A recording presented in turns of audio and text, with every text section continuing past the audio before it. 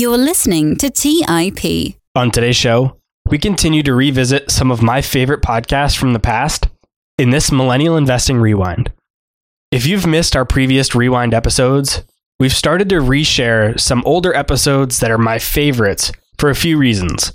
One, we get a bunch of new listeners each week, so the new listeners may not have heard this episode before. Two, even if you've been listening for a while, you may have missed this episode when it originally came out. Or three, even if you've heard it before, it can be a great episode to learn from again. If you've already heard this episode or you're not interested in hearing it, feel free to just skip it. There's no harm in that, and you can pick up with our new episodes next week. All right, guys, that's all I had for you for this new intro. Everything going forward is going to be from the original show. Hope you guys enjoy it. In today's episode, I chat with Andrew Gazdecki about what MicroAcquire is, how he built it, and what his goal is with the company, how he thinks about smaller bootstrap companies versus large venture-backed ones that are trying to be worth billions of dollars, why VC-backed companies generally get all the news coverage and what Andrew is doing to change this, and a bunch more. Andrew has been an entrepreneur for longer than he can remember. He likes to build stuff, mostly companies, and tries to tell a story that goes beyond what the company does to how it's changing markets. He started two companies, Business Apps and Altcoin.io, that have both been acquired. Today, Andrew is the CEO of MicroAcquire, which is the only platform connecting startup buyers and sellers anonymously. In 2014, his company was listed as the number 2 fastest growing company in San Francisco by Inc. 500, and in 2017, he was featured in Inc. magazine's 30 Under 30 Entrepreneurs. I originally gravitated towards Andrew's content because he and I see eye to eye on a business philosophy that not a lot of people really talk about. Everyone seems to be focused on building the largest, fanciest, most innovative companies, which, can be great, but I also believe there's a huge opportunity for people to build very real businesses that aren't in the billions of dollars range and are between, say, a few 100,000 and a few million. Andrew talks a ton about that on social, and we discuss it in depth here in this episode. I hope you guys enjoy it. You're listening to Millennial Investing by the Investors Podcast Network, where your host, Robert Leonard, interviews successful entrepreneurs, business leaders, and investors to help educate and inspire the millennial generation.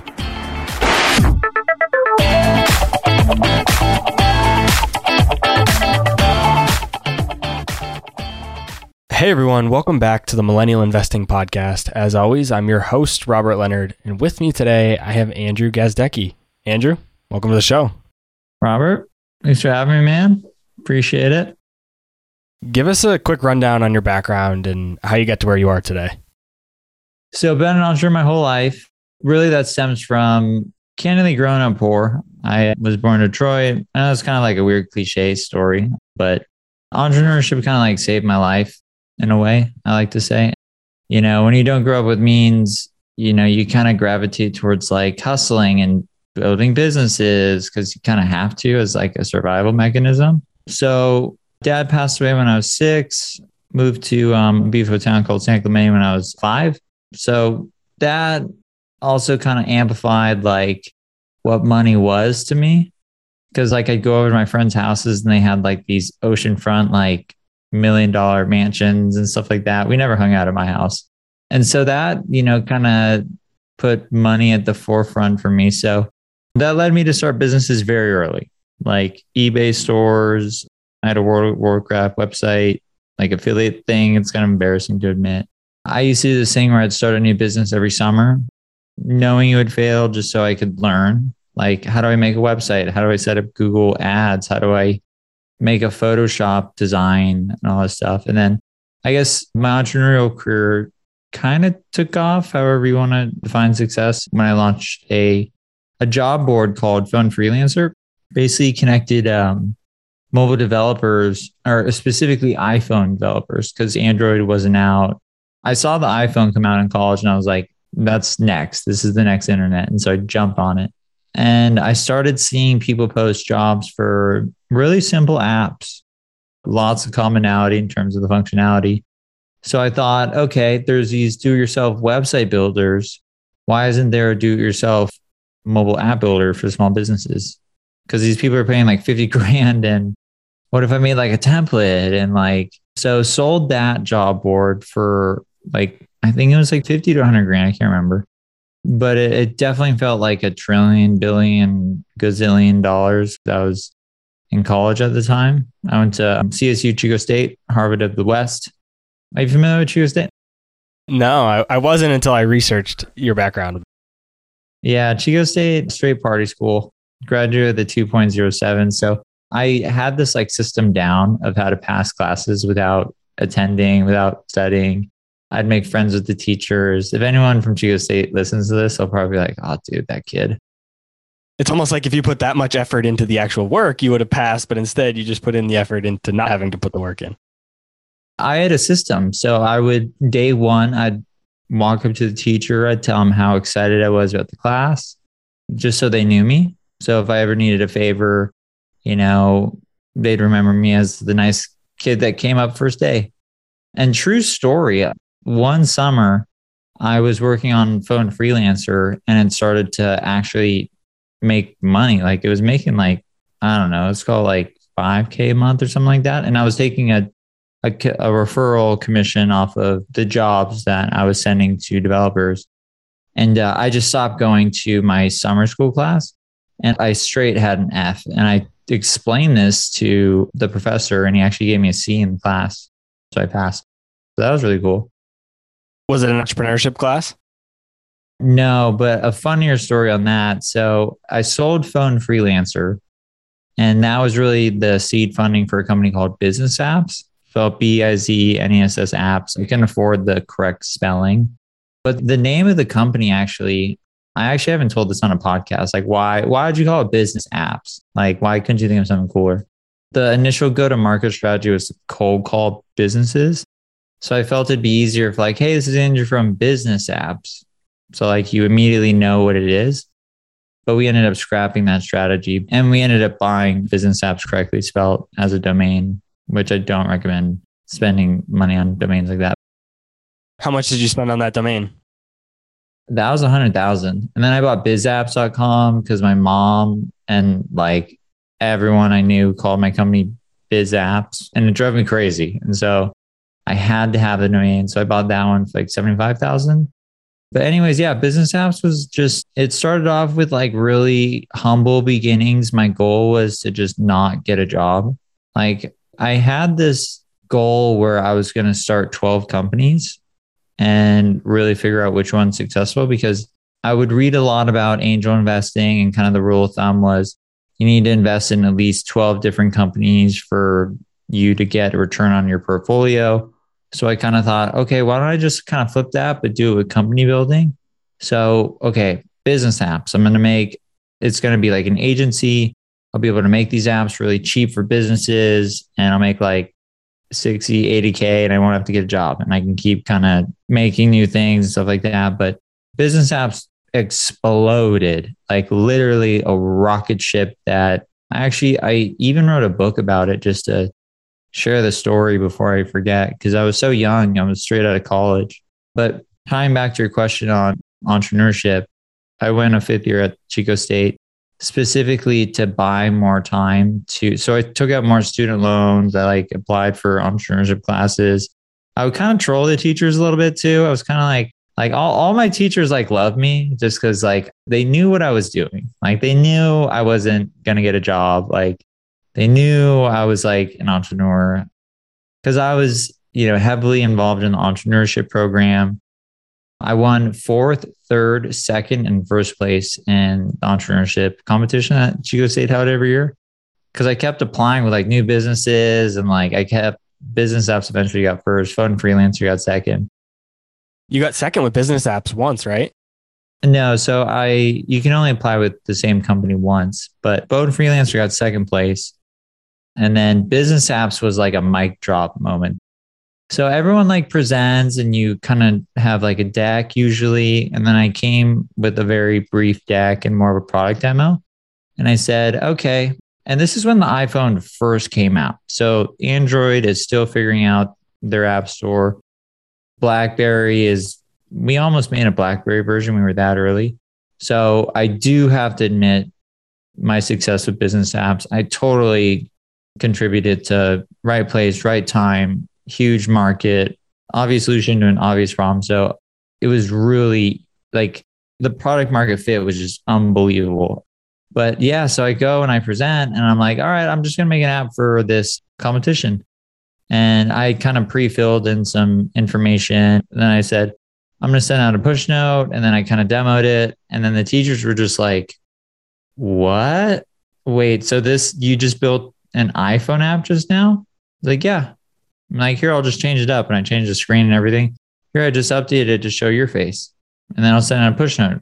And I had my phone up and they're like, and the feedback was kind of funny. It was just like, it was kind of like they were dumbfounded because we had, I think, 30,000 in recurring revenue at that point. And that was just me hustling, just basically signing up every bar, restaurant, pretty much every small business in Chico. And then the most meaningful part of that, so got first place and I won $100, which now they give out 10,000 or something like that. So, I feel, I really kind of helped bring attention to Chico State's entrepreneurship program. Because there's a lot of great entrepreneurs at Chico State, but they didn't have the resources like Stanford or some of the other universities. So that's been awesome to see. I was kind of like you can do it guy, their first case study. Anyways, so a teacher that I was in his class where I wasn't coming, and he knew this because I'd come in and say, hey, I'm just working on my business. I'm going to fail all of your classes. And he's like, that's great.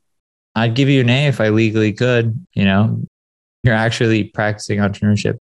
But he introduced me to an individual named Christian Friedland, who became my initial angel investor. He invested like 50, 100K, I can't remember. And he was like my mentor. I still talk to him today.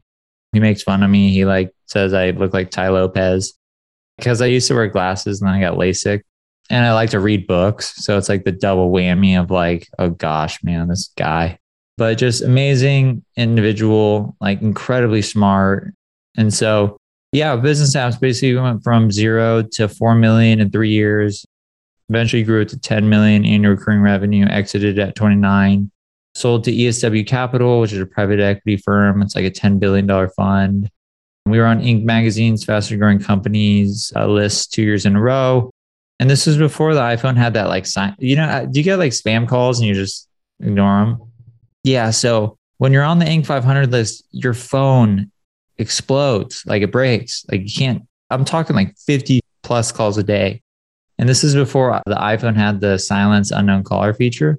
So I would change my number in advance, the second time in advance. But the first, I just changed my number twice.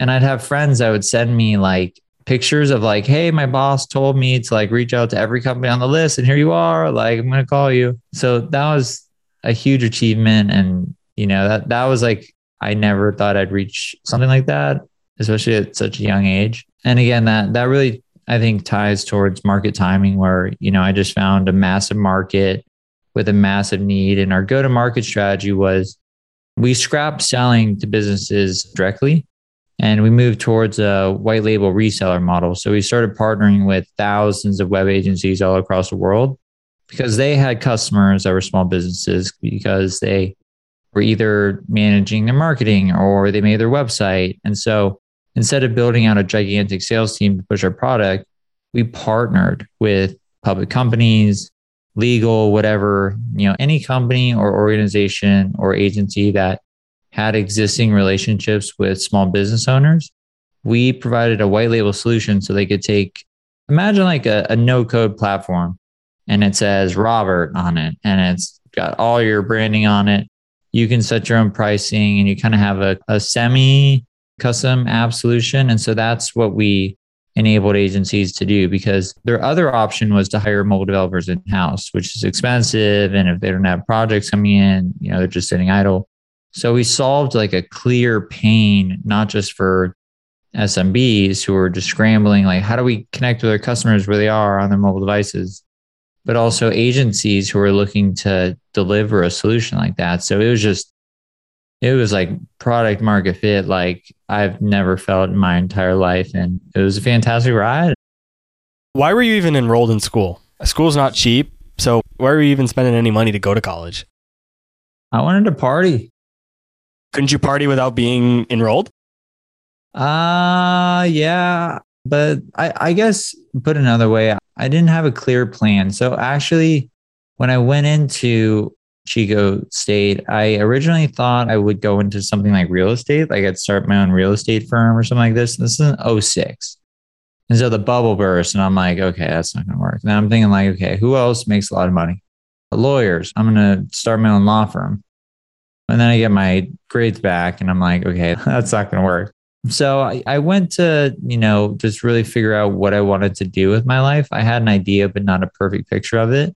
But I always say, go to college because you learn way more outside of the classroom than you do inside the classroom. I met my wife there, met all my best friends there. 2 of the people I work with, I met at Chico State, and it was a perfect incubator for business apps. So I'm all about like the no college movement, but I think it's also kind of, one-sided when it's compared just for the financial outcome. Like don't go to college, like go and do something yourself. Like college is a great time to figure out who you are, like what do you want to be, like, being able to like meet friends, like learn social skills. And I think that's what Chico State does best at is you're social. Like you make friends, like half of my friends like are, executive sales leaders, executive marketing leaders. Some have started, billion-dollar companies. Shout out to Chris Rudigraf from Sendoso. He's a Chico State alum. So I guess, we just kind of learn people skills. So I don't know. I guess, I didn't put much thought into it. My mom was like, go. But yeah, I had to take out student loans and all that stuff. But given my dad had passed away and my mom, there was something where we got student loans really cheap. So I benefited a little bit from that, like single mom, blah, blah. I don't know how it works, but I had a good time. Let's take a quick break and hear from today's sponsors. Hey guys, about 1.5 years ago, my wife and I got married, and one of the most stressful parts of our relationship has been trying to join our finances together. We all know that money issues are a leading cause of divorce, but Monarch, the top-rated personal finance app, has built-in collaboration features so that you can invite your partner at no extra cost. Together, you can see all your finances, collaborate on your budget, and get insights on your cash flow and recurring transactions. It's the easiest way to manage your household finances. Unlike other personal finance apps that we tried, Monarch's simple, intuitive design makes it so easy to set up, customize, and use. Monarch is obsessed with constantly improving the product, and they release updates every 2 weeks and allow customers to submit suggestions, vote on requested features, and view the product roadmap. Most importantly, they never sell your data to third parties or show you ads. After trying out Monarch for myself, my wife and I understand why it's the top-rated personal finance app. And right now, listeners on this show will get an extended 30-day free trial when you go to monarchmoney.com/MI. That's monarchmoney.com/MI for your extended 30-day free trial. Go to monarchmoney.com/MI for an extended 30-day free trial. Hey guys, have you ever wondered if there's an AI tool like ChatGPT specifically built for the stock market? A tool that not only does the research and analysis for you, but also allows for dynamic discussions? Well, wonder no more. Meet Meka, your AI-powered stock research assistant, now enhanced with real-time stock data. Let Meka do the heavy lifting for you to significantly reduce your research time. And the best part, Meka is 100% free. Ask Meka questions like, explore the financial health of Apple through a summary of its balance sheet. Compare the financial statements of Apple and Tesla. What is the analyst price target for Microsoft? What is the social sentiment analysis of Amazon? And millions of other queries right at your fingertips. Visit Meka.com. That's MEYKA.com. Hey guys, when it comes to financial advice, you've got to trust the source. It's why you listen to this podcast. When I'm looking to upgrade my wallet, I turn to NerdWallet. Their expert team of nerds dives into the details to help you find smarter financial products. Before NerdWallet, I'd pay for vacations with whatever credit card was in my wallet. But I was missing out on miles I didn't even know I was leaving on the table. Now I've got a new card with more miles and more upgrades. What could future you do with more travel rewards? A hotel upgrade? Lounge access? A free flight to a bucket list destination? Wherever you go next, make it happen with a smarter travel credit card. Don't wait to make smart financial decisions. Compare and find smarter credit cards, savings accounts, and much more today at nerdwallet.com. NerdWallet, finance smarter. Check out nerdwallet.com and start making smarter financial decisions. As with all cards, credit is subject to lender approval and terms apply. All right, back to the show. I want to go back to how much money you spent on domains, because that kind of blows my mind, because I don't think I've ever spent more than $60 on a domain. And so I want to talk about what you think about getting that perfect domain. I think you said you wouldn't do it again. So talk to us a little bit about what you think about spending a lot of money on domains today. Good question. It depends on where you are. I think it's dumb unless you've really proven out your business. Like if you can always start with like a .io, you can start with like a .net. I don't recommend a .net, but a .co or something like that. And then as you grow, then you can buy the actual domain. And that's kind of what happened with business apps. We kind of bought businessapps.com with the correct spelling, like BUSINESS apps.com. Almost as like a defensive move for our brand. So someone else just didn't launch some confusing company name the same. And then because people would go to the website and be like, takes me to like a buy the domain page. So I don't recommend it. It's a waste of money. Spend that money on something else. Tell us a bit about your current company, which is MicroAcquire, and what your goal is with that business. That's actually how I found you. I didn't know about all these other businesses that you had until I started researching for this episode. So I want to talk quite a bit about MicroAcquire and learn more about it from you. So MicroAcquire started out as a simple idea of just helping entrepreneurs get acquired without any fees or commissions and without involving any middlemen. So no brokers that typically take a 10 to 15% commission, and really just giving an alternative option for founders looking to sell their companies. Today, MicroAcquire has morphed into probably one of the largest acquisition marketplaces in the world, if not the largest. Over the last 90 days, we've done over 40 million of acquisitions. Total revenue on the marketplace is over $1 billion. It's kind of turned into a beast of a company. And what's crazy about it as well. So again, just to kind of summarize what we do is we help startups get acquired much more efficiently than the current options in the market today. It's like, I call it a startup cannon.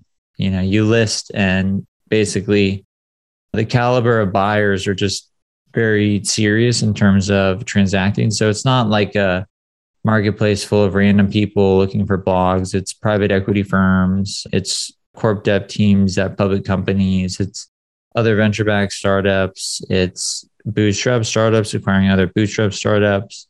So it's a true acquisition marketplace. It's not a buy an online business thing. Like you're buying like a real company with real valuable IP or paying customers and revenue. So it's a curated marketplace. We review every listing.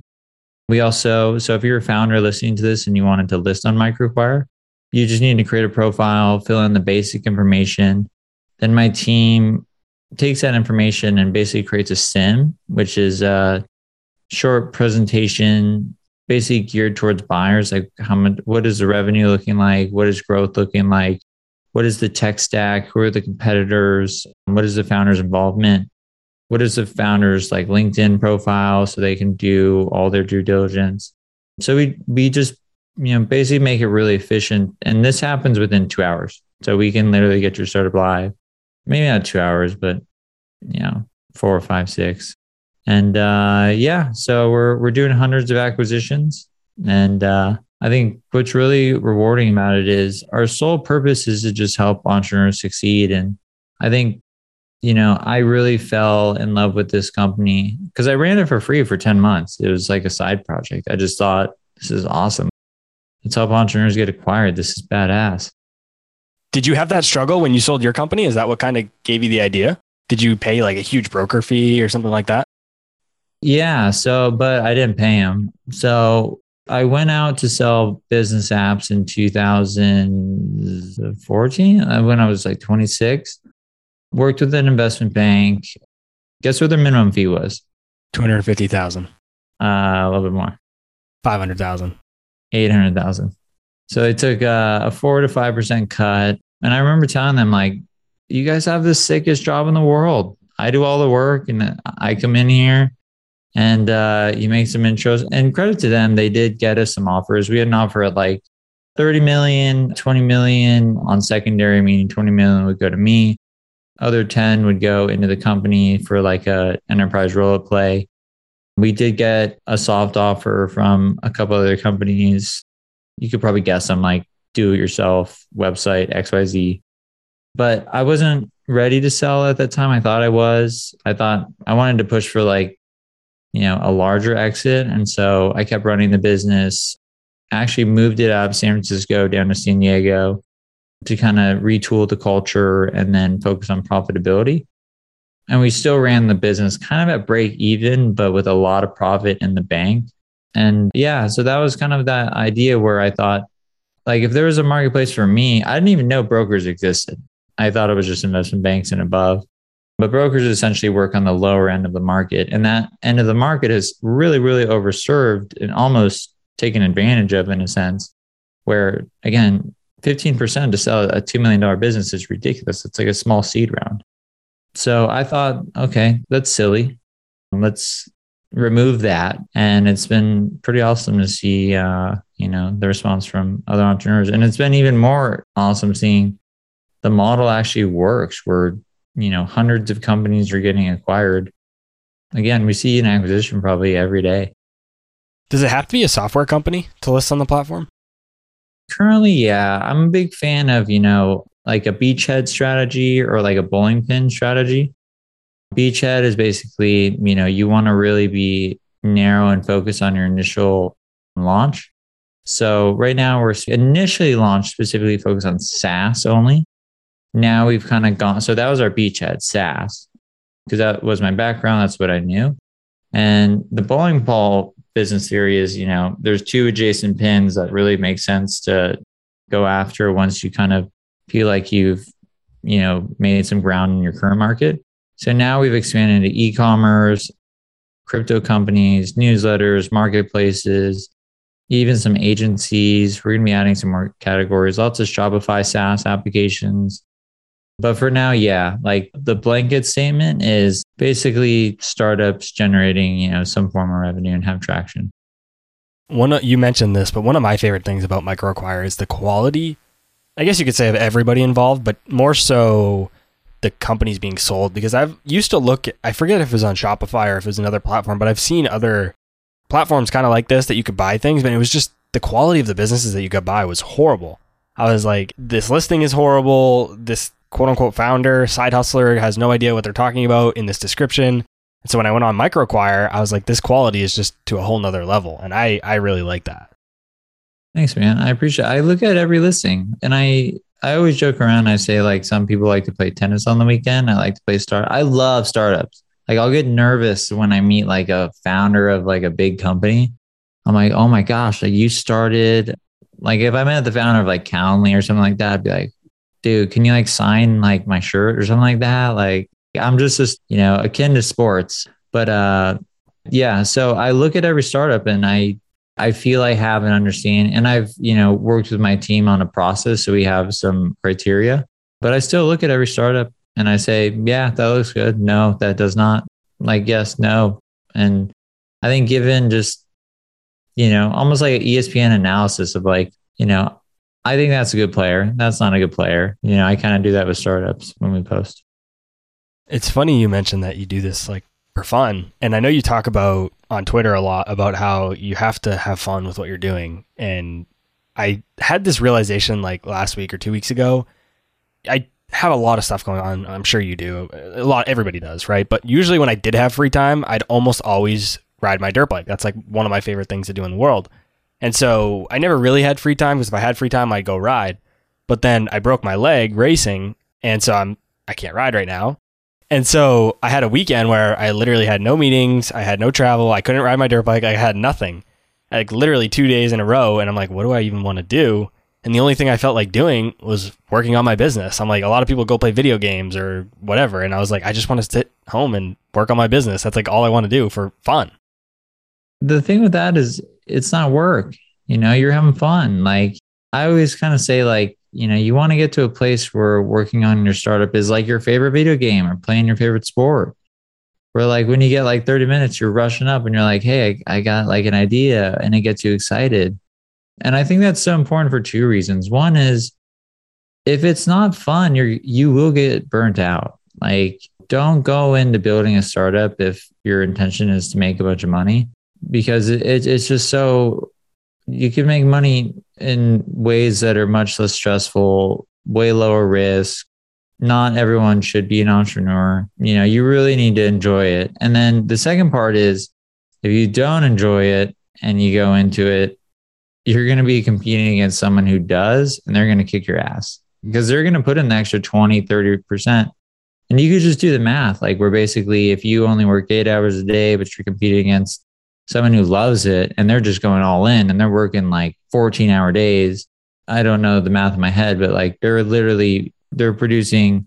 And again, not all time spent on work equals the same amount of results, but they're doing 40% more output than you are. So, and their output is probably better because coming from passion rather than just like, hey, I got to do this. This sucks. Like, they're doing little things and they're always thinking and they're always like trying to think bigger. So that's just how you win in life is like, I think people who, if you find a passion, find a calling, find a purpose. And again, you spend like your whole life working like, if you're blessed and you found a way to make money doing something that you love, like you won. Like you don't need to be venture backed. Like you can be bootstrapped. You can be, public company. But if you love it, you won. That's some rules I live by. Is just, happiness over everything. Do whatever you want. But if your work gets you up in the morning and gets you stoked, you've checkmated life. What happens if you have 3 of those projects lined up that you want to work on? They all make you feel the same way. They all have the same potential upside. And, you talked about your beachhead strategy. You really got to focus on one thing. So how do you focus on that one thing? How do you pick which one to go with? I don't know if I have a good answer for that. But I mean, if I was just, you were asking me that, I'd say, focus is key. It's okay to dabble and, run, small experiments and kind of like see which one picks up traction. But I think what you'll find is you'll naturally sort of gravitate towards one. Like, again, I ran Microquire for free with no business model. I had no idea how to make money. People would say, why don't you take commissions off listings? But you need to be like a, certified California business broker and like go through all this compliance stuff, take commissions. We've since, hired a team in-house to allow us to do those things. But I launched a business with full intentions of, I don't care if I don't make any money. Like, I don't care. Like, I just want to help entrepreneurs. And that's where I started too. I started off with, when I was thinking of my third startup, we don't need to backtrack on this, but after business apps, I started like a blockchain trading company. You didn't have it very long, right? Just like a year or two?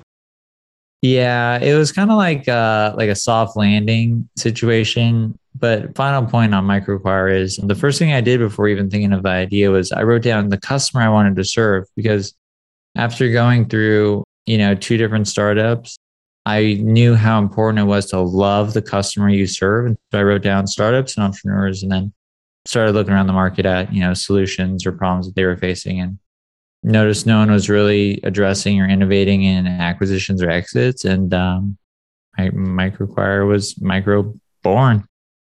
Talk to us a bit about your business model today, because you have one and it's doing well. So I want to learn a little bit more about that. So it's really simple. We just charge buyers. We call it Microquire Premium, where buyers pay an annual subscription to contact sellers. So when you go in the marketplace, every listing is private. No company information is shown, meaning the company name, how to contact the seller, any P&L or metrics that they've uploaded. All that is completely private and stored in a private data room. And then to contact the founders, you have to subscribe to Microquire Premium. We review and approve your account to make sure you're not some random person and you seem like a somewhat credible buyer. So we also not only approve every listing, we approve every buyer as well to keep the marketplace very, very high quality. It's kind of like a club where basically like you got to show us your ID to get in and stuff like that. That's a terrible analogy. My team literally they always tell me, like, I have the worst analogy. Another analogy I'll say about microacquire, which is also a bad one. It's like a Ferrari dealership where basically you can look at the cars, but if you're like, hey, I want to buy that car, who's the seller? I have questions about the mileage. How has the engine been maintained? What happened with this chip?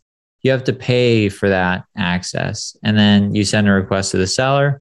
Seller receives it, and then they can review the buyer's LinkedIn profile, send chats, back and forth, have them sign an NDA if they choose.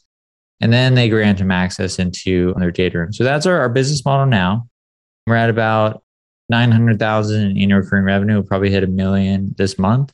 And then we're going to start moving into, we're releasing an M&A directory where as we start to work with these larger businesses, we're going to start working with brokers. We're going to start working with investment bankers. We're going to start working with M&A advisors and accountants and attorneys and wealth managers and due diligence experts, really consolidating the whole M&A marketplace, kind of like Zillow for M&A, where we address everything from valuations to escrow to advisory to financing.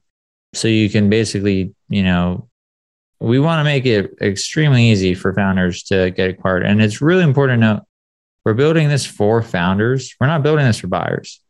Buyers are a huge part of this, but buyers will jump through, what's that one like Ninja Warrior show? I don't know. I think it's called Ninja Warriors. Yeah, maybe it's Ninja Warrior. But yeah, buyers will go through like a Ninja Warrior course to get to the best deals. And so we want to basically empower founders to have an edge at the table with buyers. Because with a lot of buyers, it's Tuesday for them. But for the founder, it's like the most life-changing event ever. So we want to empower them, educate them. And so the thought behind the advisory directory is some founders have these businesses where maybe they could use some help from a broker, or maybe they can use some help from an investment banker, or maybe they just need some guidance in terms of how to legally close the acquisition properly. And so we'll have a full directory of fully vetted individuals that can do that, but at a much lower rate. So they'll help increase the value of your startup. And then you pay less because typically these individuals spend half their time on sales and marketing, just like any other business. And we have thousands of startups that we can drive business to and then allow them to drive down the price because they're not having to basically, spend money on sales and marketing like they currently do. So think of like Upwork or like Yelp with like ratings and reviews. You can hire these people, have an agreement in place on scope of work and all that fun stuff. So I actually got a note today. It was released. It's not live today, but we finished it today. We're going to polish it up over the next week and it should be out. It'll be out probably by the time, I don't know how fast you put out these podcasts, but it'll be out probably by the time you release this. Let's take a quick break and hear from today's sponsors. Hey everyone, it's Patrick, your host of Millennial Investing. Every year, my buddies and I do a guy's trip to escape the cold and dreary Ohio winters. Once we pick our destination, without fail, we all jump on Airbnb and find an incredible place to stay. We just got back from an amazing trip in Palm Springs, California, and our Airbnb home was a huge part of creating memories we'll never forget. I loved it so much, I'm taking my family back to Palm Springs for spring break, and we're staying in an Airbnb home my kids fell in love with and picked out themselves. While I was there, I had the realization that my own home could be an Airbnb. It's an excellent way to earn some extra cash, whether you're saving up for your next vacation, paying off some bills, or investing. Your home might be worth more than you think. Find out how much at airbnb.com/host. That's airbnb.com/host. Hey guys, when it comes to financial advice, you've got to trust the source. It's why you listen to this podcast. When I'm looking to upgrade my wallet, I turn to NerdWallet. Their expert team of nerds dives into the details to help you find smarter financial products. Before NerdWallet, I'd pay for vacations with whatever credit card was in my wallet. But I was missing out on miles I didn't even know I was leaving on the table. Now I've got a new card with more miles and more upgrades. What could future you do with more travel rewards? A hotel upgrade? Lounge access? A free flight to a bucket list destination? Wherever you go next, make it happen with a smarter travel credit card. Don't wait to make smart financial decisions. Compare and find smarter credit cards, savings accounts, and much more today at nerdwallet.com. NerdWallet, finance smarter. Check out nerdwallet.com and start making smarter financial decisions. As with all cards, credit is subject to lender approval and terms apply. Quick math. The less your business spends on operations, on multiple systems, on delivering your product or service, the more margin you have and the more money you keep. But with higher expenses on materials, employees, distribution, and borrowing, everything costs more. So to reduce costs and headaches, smart businesses are graduating to NetSuite by Oracle. NetSuite is the #1 cloud financial system bringing accounting, financial management, inventory, HR into one platform and one source of truth. With NetSuite, you reduce IT costs because NetSuite lives in the cloud with no hardware required, accessed from anywhere. You cut the cost of maintaining multiple systems because you've got one unified business management suite. You improve efficiency by bringing all your major business processes into one platform, slashing manual tasks and errors. Over 37,000 companies have already made the move. So do the math. See how you'll profit with NetSuite. Everything seems to be more expensive these days. I've noticed this at my own businesses that I've run. You'd be wise to find proven ways to cut costs and boost performance at the same time. By popular demand, NetSuite has extended its one-of-a-kind flexible financing program for a few more weeks. Head to netsuite.com/mi. netsuite.com/mi. That's netsuite.com/mi. All right, back to the show. Another thing you're doing, and it's been interesting to follow on Twitter, is this debate with TechCrunch, I guess you could say, and this idea of how much news coverage VC-backed companies get versus bootstrap companies. Talk to us a bit about what you're doing to help provide coverage to bootstrap companies and why it's even needed. Yeah, I think, bootstrap companies are a very underserved and underrecognized segment of the startup ecosystem. Plain and simple. Why is that? I don't know. Like, for reference, Business House with Bootstrap, but we were covered in, tons of major media.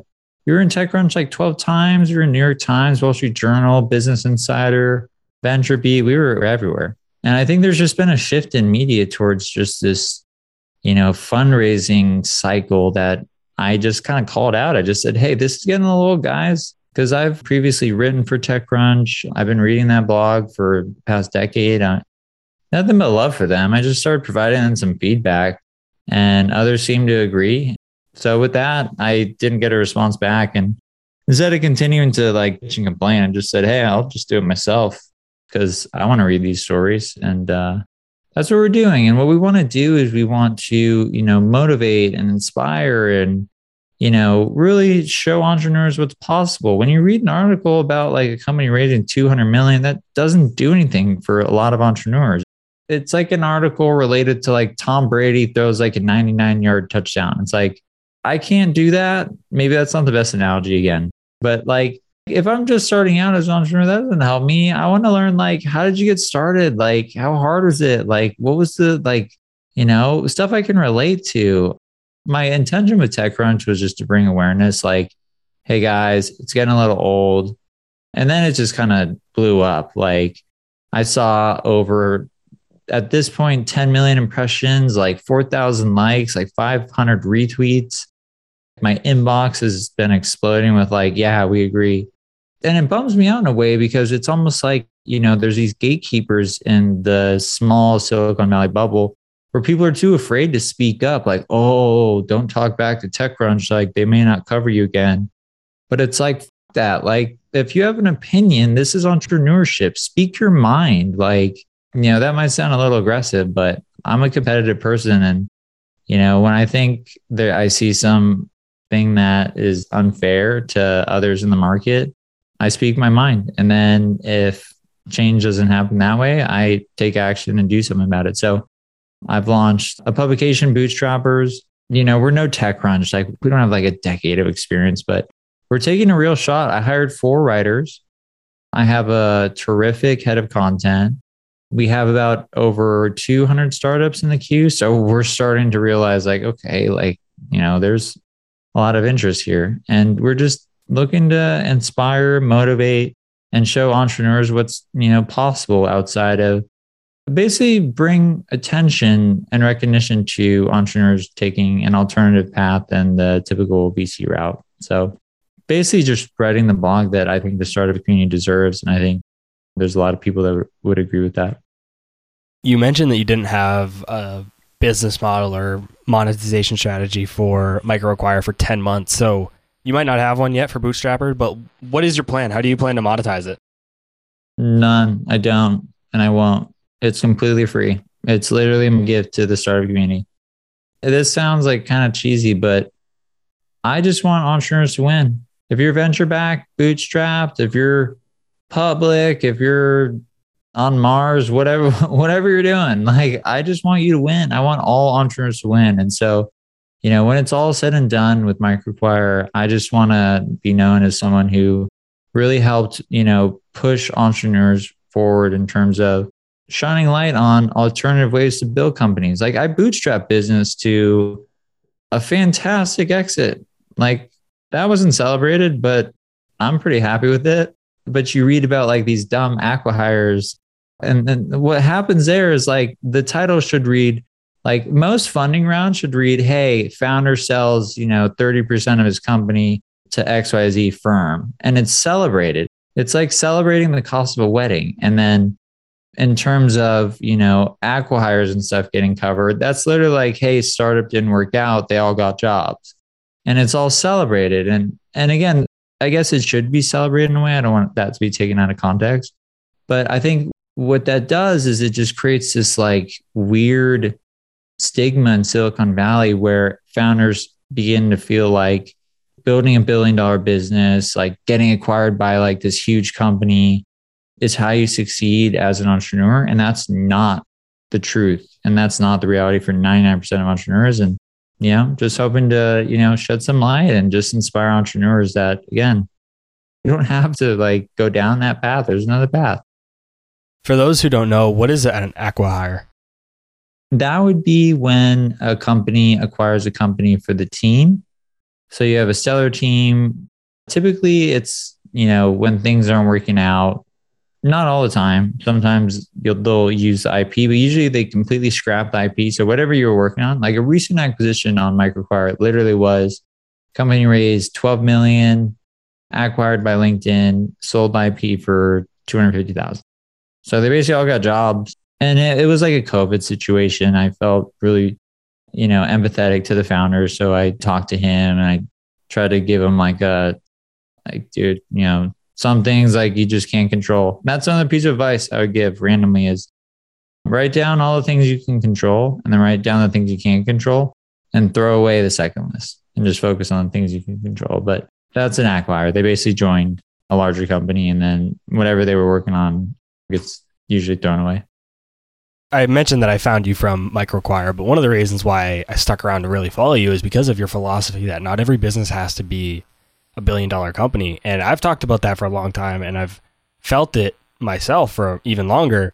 And I've talked about it on this podcast because I think people, if you go into a business and you feel pressure to have to build it to $1 billion business in order to be successful, sometimes you might make decisions that aren't in the best interest of the business and you actually end up failing because of that. Where I believe instead, if you realize that a $1 to $10 million business is still massively successful and can change your life, you can make different decisions. And you don't have to worry about trying to get to $1 billion. And I think you have a higher chance of success. I would completely agree with that. I always say, go down the path of like these 3 businesses, like start something small first for experience and to learn. Like, trust me, like the amount that you can learn by just launching something simple as cash flowing agency or a blog is enormous. Maybe it doesn't take off, maybe it does, but you'll learn a ton. And then business number 2, I recommend starting a bootstrap SaaS or e-commerce company, something that you can sell to make you financially secure. And then on your third company, that's your chance. Like, you're financially secure, change a market, disrupt something huge. Like, dude, like go, reinvent the airplane, whatever your thing is. Like, that's my philosophy. And I'm on company number 3, and that's what I'm currently doing. I'm trying to essentially disrupt investment banking and ideally help mint, tens of thousands of millionaires through MicroAcquire. I'm only one person, but you've said multiple times that you want to inspire people. And I can say that you've inspired me specifically with one example is I started going on the platform. I started seeing these micro SaaS companies that were selling, and it's not life-changing money, but it's these small micro SaaS companies that are like you said, it fit into that number one or number two company you mentioned. And I'm like, I've always wanted to learn how to program. I've always wanted to learn how to code, but I've never had like really, one, I never had time. And two, I never really had an incentive to do it. I just wanted to do it. And now because of this, I'm inspired to start my own micro SaaS eventually at some point. And so it's like kind of encouraged me and inspired me to learn to code so that I could eventually list the company on here if I don't buy one on here first. Yeah. And I hear that all the time and I love it. It's like, it's almost like insurance policy. So if you build something and it doesn't really take off, but you get it to like 10, 20,000 in revenue, people will buy that like fast, because they'll see it as, an opportunity to scale it, but you learned and you recouped all your costs. Like, you didn't, because there's so many stories of founders like building companies and, spending money and not recouping it or just getting over it and then letting it die on its own. And so, those aren't like, the ideal companies that like, actually, no, those are up there with my favorite, but that would be a good conversation around like the two sides of microacquire. There's ones looking for $1 million businesses and tons looking for like those smaller, funner opportunities. And then it's a win for the founder as well, because they get to celebrate. They got acquired. Like that's an accomplishment. Like who cares if it's 10K, 20K, 50K, 100K or 10 million? Like you sold a business. Congrats, man. Put that on your resume. So yeah, man, totally agree with you. You've chosen to build microacquire in public. What does it mean to build in public and why did you decide to go down that route? Honestly, one day I was like, hey, here's my revenue. That was it. There was no strategy. There was no thought. I don't overthink things. Did you see the Bootstrappers launch? Oh, yeah. On Tuesday? You want to know how that went down? I saw 1 million people retweet it. I saw your feed filled with tons of people talking about it. Day before the launch, I had a one-on-one with my head of content, and we were supposed to launch on September 7th, but I meant to write September 2nd in the tweet. And I was like, oh, well, you guys got more time now. And then I had a meeting with Chris, who's an absolutely incredibly talented storyteller. I said, the blog looks great. We have, 8 articles. We have like 10 in the queue. Let's just launch this thing. And I called my VP of engineering. We rehooked the domain, bootstrappers.com, quickly created a page on Product Hunt. That's how we launched it. Literally 7 p.m. I was like, this looks good. Let's go. Let's launch it tomorrow. And so are you a person that's not necessarily focused on perfection? You're more worried about progress than perfection? Because for me, I'm such a perfectionist and I know it's a flaw that I have, but I get in my way of my own self because I would just want everything to be perfect before I release it. Well, I think you learn more when you ship quicker. Like we got good feedback on like, it looked weird on some like browsers. We already fixed that, feedback on the stories. But I always say, good today is better than perfect tomorrow. I live by that. And so that was an opportunity for me to also show the team, like, I don't just say it like I'm serious. Let's launch it. Let's go. Yeah, I think speed of execution is what wins markets. So when you check microacquire in 90 days, I'll promise you, it'll be a completely different company. We got some big things in the pipeline that I'm extremely excited about. And it's all a team effort. I can't really take credit for much of it at this point because I have an amazing team. We added like 100 or actually like 1,000 horsepower to the company over the last 3 months. And we're having a ton of fun, which is the most important metric that we track. We don't really track it. We just laugh. We had a debate about, is a hot dog a sandwich yesterday? Is cereal soup? So that's another thing I always recommend to founders is have fun with your team. Like figure out what motivates them, make it enjoyable. And that's how you can really, really do something really, really special with a great group of people and then have a great time too. Before we give a handoff to where people can find you, I like to wrap up the show by letting the guest ask me a question. So what question do you have for me?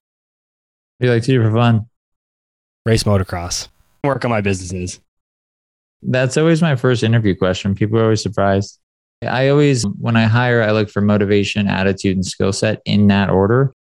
If I don't feel you're motivated, I don't feel you have a good attitude, I just can't like vibe with you, laugh with you. It won't work on either side. So I usually like to dive in and get to know you as a person rather than how good you are at podcasting or how good you are at, marketing or whatever your skill set may be. So motocross, I dig that. I'd hire you. A lot of times skills can be taught, right? Those first two things that you talk about, motivation, you can't teach that. Can't teach that. And just whether you enjoy like talking to somebody, you can't teach that. So it's like, dude, Michael Jordan, Jerry Rice, Tom Brady, like what made them great was their motivation. Like they obviously had the skill set, but without the motivation, there's countless examples of athletes with, the same level of skill set and athletic ability. Without the motivation is what makes people great, in my opinion. You can learn everything. And that's really the number one skill of any entrepreneur is being able to teach yourself anything. If you're motivated enough, you can learn the skills, right? So I totally understand and agree. I know people are going to enjoy this conversation. Going to want to check out what you're doing. Where's the best place to find you? Probably Twitter. As you can probably see, I'm pretty active. I'm either, calling out TechCrunch. I'm going to stop doing that just because it's, I made my point, but follow me if you want to hear about, stuff about how to build companies, how to have fun, with your team, learn about other companies bootstrapping their way to success. That's kind of my jam. And then check out MicroAcquire. If you're looking to, buy or sell a business, there might be something for you there. I will put links to all those different resources in the show notes for you guys to go check out. And maybe you'll see one of my little micro SaaS companies on MicroAcquire someday, or maybe on a future episode, I'll be telling you guys a story about how I bought a company from the MicroAcquire marketplace. So, all right, guys, go check out Andrew. Andrew, thanks so much for joining me. My pleasure, man. Dude, thanks so much for having me on this. I really enjoyed the conversation. All right, guys, that's all I had for this week's episode of Millennial Investing.